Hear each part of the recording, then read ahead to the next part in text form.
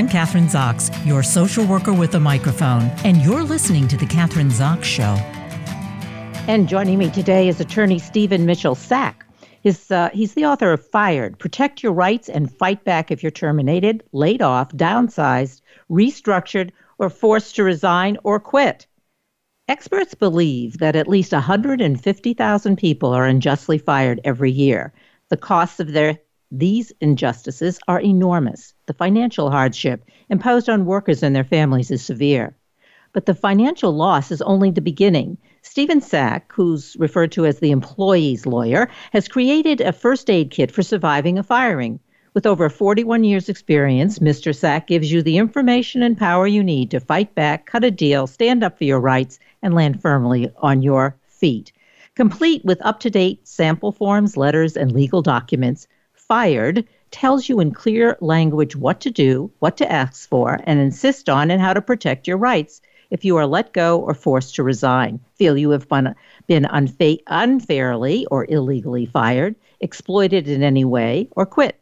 He's a nationally renowned author and workplace attorney. Welcome to the show. Nice to have you on, Stephen. Kathryn, thank you for having me. Well, I guess we'll start with the first fact, and you can respond to that.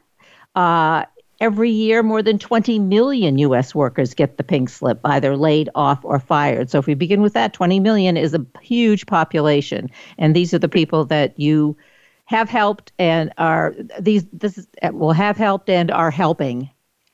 That is correct. I've been practicing now. I'm in my 42nd year, and most of my day is spent reviewing separation agreements for terminated executives and employees and negotiating hundreds of firings every year. I wrote Fired to give back something to the American public because not everybody will hire a lawyer to ask the company for more money when they've been laid off, and I wanted to give them all the information and guidance that I give my clients at a fraction of the cost.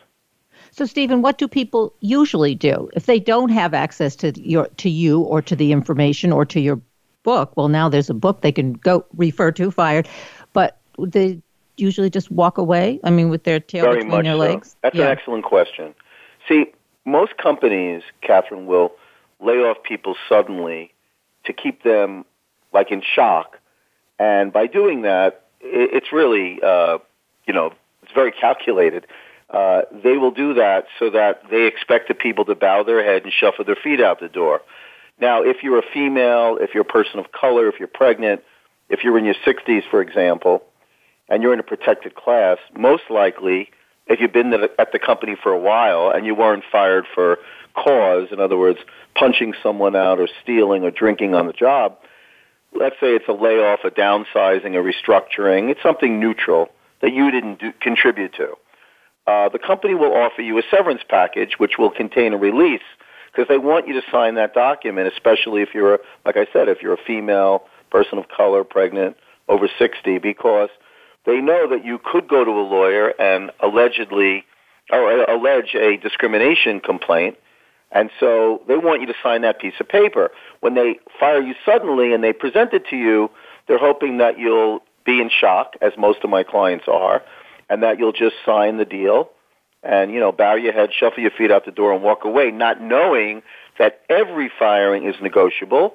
And in my career, I've represented over 15,000 people, generally with successful results. More than 80% of the time, I've gotten people more money, and I'm not saying $100,000 more. Sometimes, let's say you've been in a company for 10 years, and they offered you a week per year. Well, maybe you'll ask for a month per year, and you'll settle for 2 weeks per year.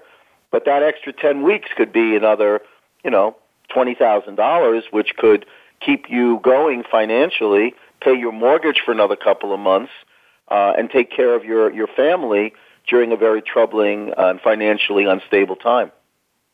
So in your book, you talk about 7 wrongful termination examples. Let's talk about some of those examples and specific, put a face on them, examples that people that we can recognize as ourselves or our family or friends or colleagues. Well, the most important lesson that I want our listeners to remember is, so to speak, is let's say you're fired and you're fired suddenly and through no fault of your own. You need to question what was the reason for the firing? What did the company say to you? Oh, it had nothing to do with performance. They'll say to you, Catherine, nothing to do with performance. It's a layoff. Okay. But are you close to a bonus that you had earned? Or let's say you did all the legwork for a large commission deal. Let's say you're a commissions, you get commissions as a salesperson for a company, and you're fired right before the customer pays for the order or signs the $1 million contract for the deal of which you were going to get 10%. Or let's say you're very close to the vesting of another level of stock. A lot of people and IT people who work for technology companies get stock that could be very valuable even in this terrible market. And so, question the timing of the firing. If you're close to a vested pension or profit sharing plan. Those are situations where you can really go back in and say, look, I know that, you're laying me off. I'm not fighting the firing. What you would do is you would appeal to corporate decency and fair play. You'd say something like, I have 2 kids in college. I have an expensive home in Cleveland. My wife is ill. I'm 65 years old. There's no way that I'm finding gainful employment in the next couple of months. And, I've been at the company for 10 years, and I made the company a lot of money, or I saved the company a lot of money, and you lay out all of your achievements and what you did for the company, and say to them, you're putting me on the road to financial ruin. 10 weeks of severance pay after taxes is nothing, and I can't afford it. And what about COBRA? That's an easy one. You should ask the company to pay for your COBRA. Most companies, under federal and state law, have to provide you up to 18 months with medical insurance, but at your cost. You have to pay for it. But they know you don't have the money to pay for it. They just fired you. And maybe the premiums, which have gone up dramatically, most people spend, I know I do, over $2,000 a month for medical premiums. How could you afford to pay that if you don't have the money coming in? And that's something to ask the company, and I think you'll get it. More often than not, they'll throw in another 3 months, let's say, of free medical. I mean, it's a lifeline that you got to grab. And these are the kinds of things that people just don't know that they have rights and that they should ask for. To get back to your question, let's say you're a female. I do want to respond to that, Stephen, because I think that's important. Sure. Because putting that in context, I mean, your example was age discrimination, which I think is one of the biggest discrimination categories there are. And now with the aging population, you're going to have all these people who are 60, 65 or over, who they or the companies are going to want to terminate. It would seem to me that would be a huge issue right now. That's number one, putting that in context. But number two, also with COVID, in terms of companies having to lay people off because they're not doing the business they did before COVID. And does that present a whole new kind of context for this? I'm calling it wrongful termination. I don't know if that's the word I should use. Well, I couldn't agree with you more, and you've hit the nail on the head easily. Anytime you're an older worker and you've been fired through no fault of your own, you have to question, why did they do that? They probably did it to fire you because you're earning more money than most people, right?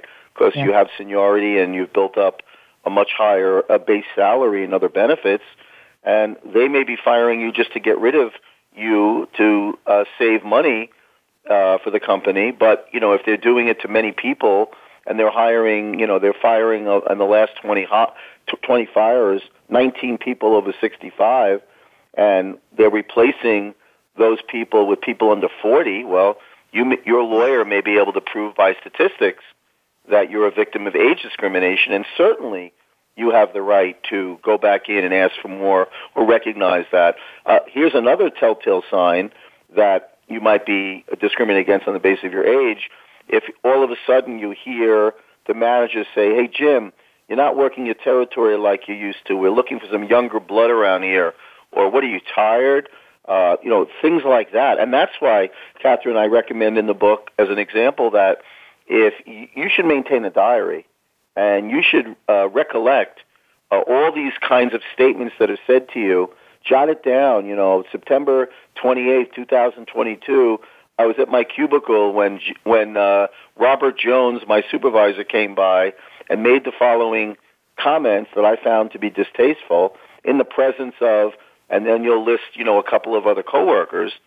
And you may not be able to introduce the diary itself into evidence, but you can use that diary to refresh your recollection months or years later if you're bringing a case.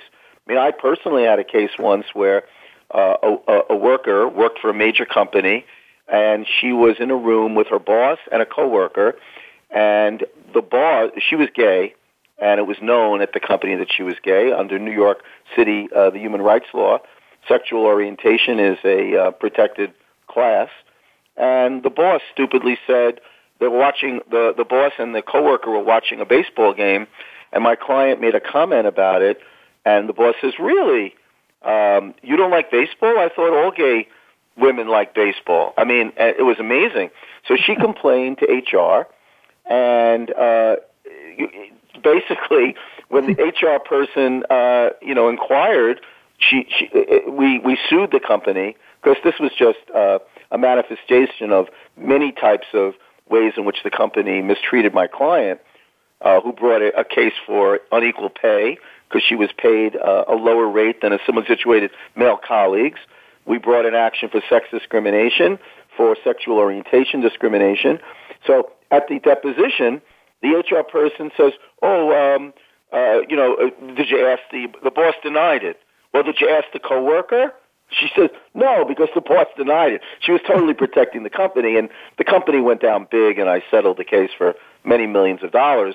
But it's just an example of why these comments are very, very important and telling. Here's another one. With another lawyer, Scott Lucas, we won a $6.2 million jury verdict in the Bronx of New York. I represented 3 pregnant women who were all fired within 6 months of each other.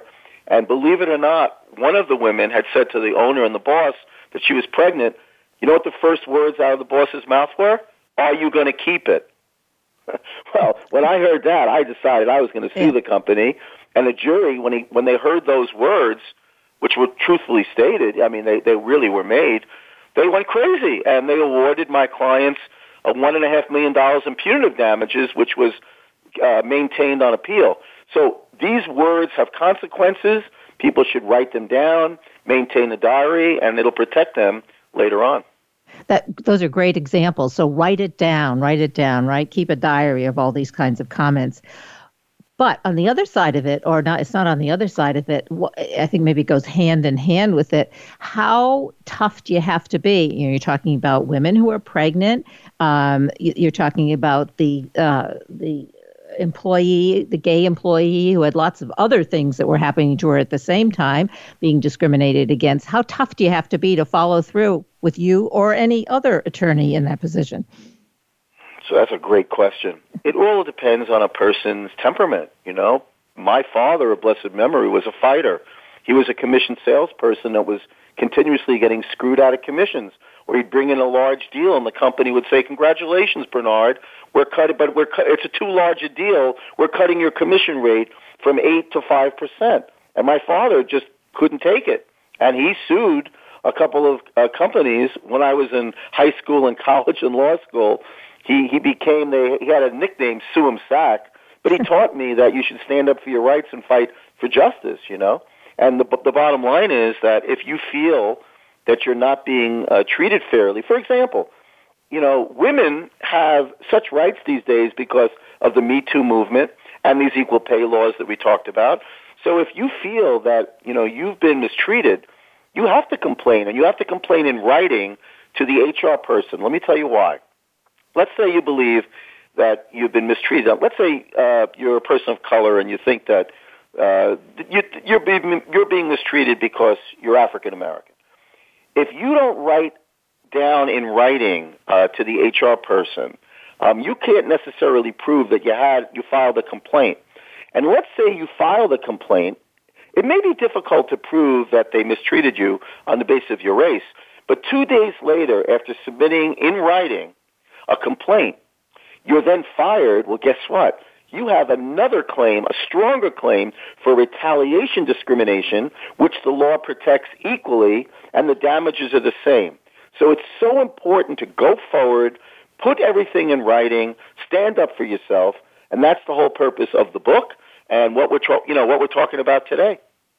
Well, retaliation discrimination, I think that's an excellent point because people are afraid generally. Well, if I do this, if I file a complaint, I'm really going to get screwed.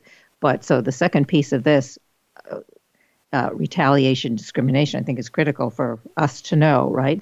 And I want to tell you something else. Yeah, do you know that when you're pregnant, a lot of people, like you said, they're afraid, right? If they tell the boss, whatever. You know, when the company, fires you, they'll claim they didn't know you were pregnant. What are you talking about? It has nothing to do with your pregnancy. That's why I recommend that, and it's in the book as well. When you become pregnant, run down the hallway. Tell everybody, I'm pregnant, right? Send an email to your boss. Send an email to whomever, because you want the company to know that you're pregnant, because the minute you are pregnant, you're in a protected class. And if I was a lawyer representing the company and I was thinking of firing the person, I would say to my client, the company, wait a minute, you now know that she's pregnant, forget about it. Don't even think about firing her until after she gives birth and she comes back to the office, then you can fire her. But now that she's pregnant, she's in a protected class, and you're really causing yourself a lot of harm if you decide to take offensive action against this person while she's pregnant. Can we talk about what I think that was the second part of a question I asked a little earlier in the interview, but in terms of COVID, because is that creating a whole other can of worms? People are getting, but not what you think. Okay. When the COVID crisis came, I got dozens of calls from people who wanted me to represent them because they were being threatened with being fired because they refused to take be vaccinated or do whatever the company wanted them to do. So I took a first case where I represented a woman who was undergoing fertility treatments, and her doctor, in writing, said to her and prescribed the fact she should not have any foreign substances entered into her body because it was going to screw up the very painful and expensive fertility treatments that she was undergoing. And I thought that that was a really valid, claim that she could assert. She needed an accommodation. Nope. Company refused to work with me on that. Eventually she was terminated. I'm not God. I can help a lot of people, but I can't guarantee, results all the time. I can only guarantee my effort and my skill. And it turned out that they weren't willing to do anything for me. And so I started to tell people that were calling me, I don't think there's anything I can do for you. And it turned out I was right. So actually, companies have the right to dictate policies unless they violate federal or state law, which is usually on the side of making people get vaccinations, making people wear masks at work, etc. I don't think people have as many rights as they think they do, even if they can claim a religious exemption or some sort of physical accommodation they're seeking. It's usually going to go nowhere. Okay, that being several examples, I guess, but what about just in terms of numbers? Our company now, we have to downsize because we don't have the business that we had before COVID, and so we're just going to have to let you go. So that's true, and that's why when those things happen, you have to go back in at the exit interview, or if you're presented a separation agreement and release, you have to negotiate a better deal for yourself. Every firing is negotiable. That's the theme. And by the way, I recommend to our listeners never resign from a job. A lot of companies will say, hey, Catherine, we're going to lay you off, but you can resign if you want. That's a trap, because companies want you to take the bait and resign, knowing that then you won't be able to file for unemployment, which the company has to pay for, the rates. And second of all, if you're close to a vested pension, profit-sharing plan, stock options, more severance, notice pay, or a better COBRA package, you're walking away from that, because the minute you resign, you lose your rights. You lose your claim to that commission that we talked about. So never resign from a job. Say to the company, no, you can fire me. It's okay. And then let's just agree in my cover story that I can tell the world that I resigned. You won't mind, right? And they'll say no. But at least you're getting unemployment. So never resign from a job if you can help it. Some of the things that I do is clients who are really sick and they can't stand the job anymore. They line up a new job. Then they hire me. I negotiate with HR, and I say, my client's not really happy here. She's been there for 20 years. Let's work out a package, not knowing that she's basically lined up a new job. The company will then negotiate with me, put it in writing. I'll get a client a severance package. The client will sign it and then go and work for a new company as well. I hope that doesn't sound too mercenary, but, I'm on the side of the individual. That's why they call me the employee's lawyer. So for me, all's fair in love and war, especially on the job. Okay, so all's fair in love and war. What about companies are there some companies, I don't know that you necessarily can name them, but companies that are more on the side of employees and that there are others that are maybe even a 180 from that? Very interesting question. There are certain industries where companies are very promotional aware, and they want to do the right thing in advertising, in healthcare. I do very well with hospitals who are laying off clients because they don't want to create bad karma or poor references about the company themselves. So there are certain companies that will do the right thing, will step up, will try to give someone a month per year of severance.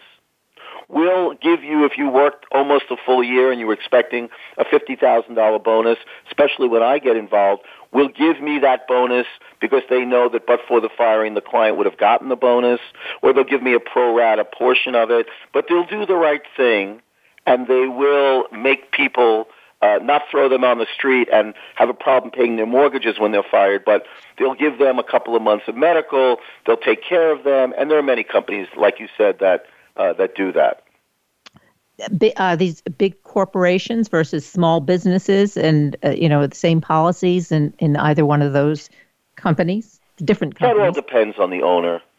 There are some, very generous, fair-minded owners of small businesses that, but normally those companies don't have the economic wherewithal that the larger companies do to offer significant severance packages. So I find that I prefer representing someone who's going against like an S&P 500 company who asking for another $50,000 or $100,000 is a drop in the bucket. And especially if you're entitled to it or you deserve it or you earned it, the odds are better that I'll get that for you than a better deal than if I'm calling on a very small family-owned business where every dollar of revenue is, very important. I'm curious about, and we don't have that much time left, but this is one of the topics I was interested in, the whistleblower retaliation, because that's a kind of a category in and of itself. It is, and it's a very significant. And in New York, as an example, if you complain about a safety violation that affects the public at large, you can't be fired in retaliation.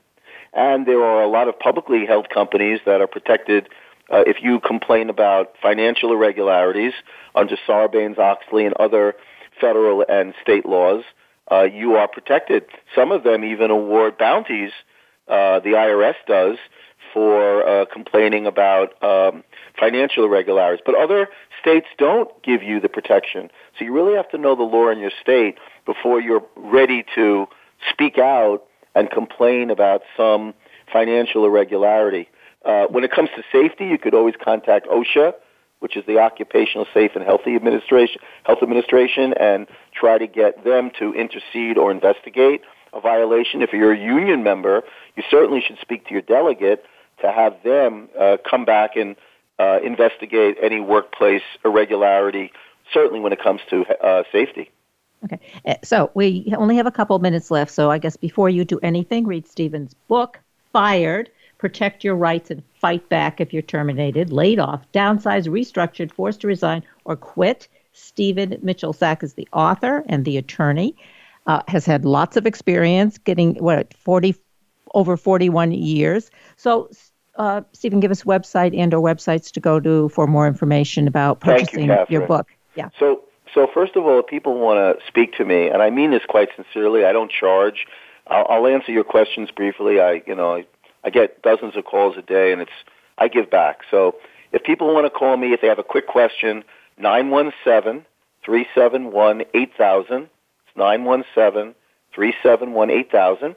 If they want to send me an email, they can do so. It's Steven Sack, ATTY, at hotmail.com, STEVEN, SACK, ATTY at hotmail.com.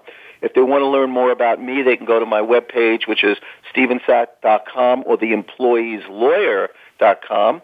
And if they can't find the book in a bookstore or with a distributor, they can order it. Go to www.legalstratpub.com. Legalstratpub.com. Again, people want to call me, 917-371-8000. I will pick up the phone. I truly will answer your question. No charge, and just because I, enjoy giving back to the American public. Great. Thanks so much for being on the show today, Stephen. Great work.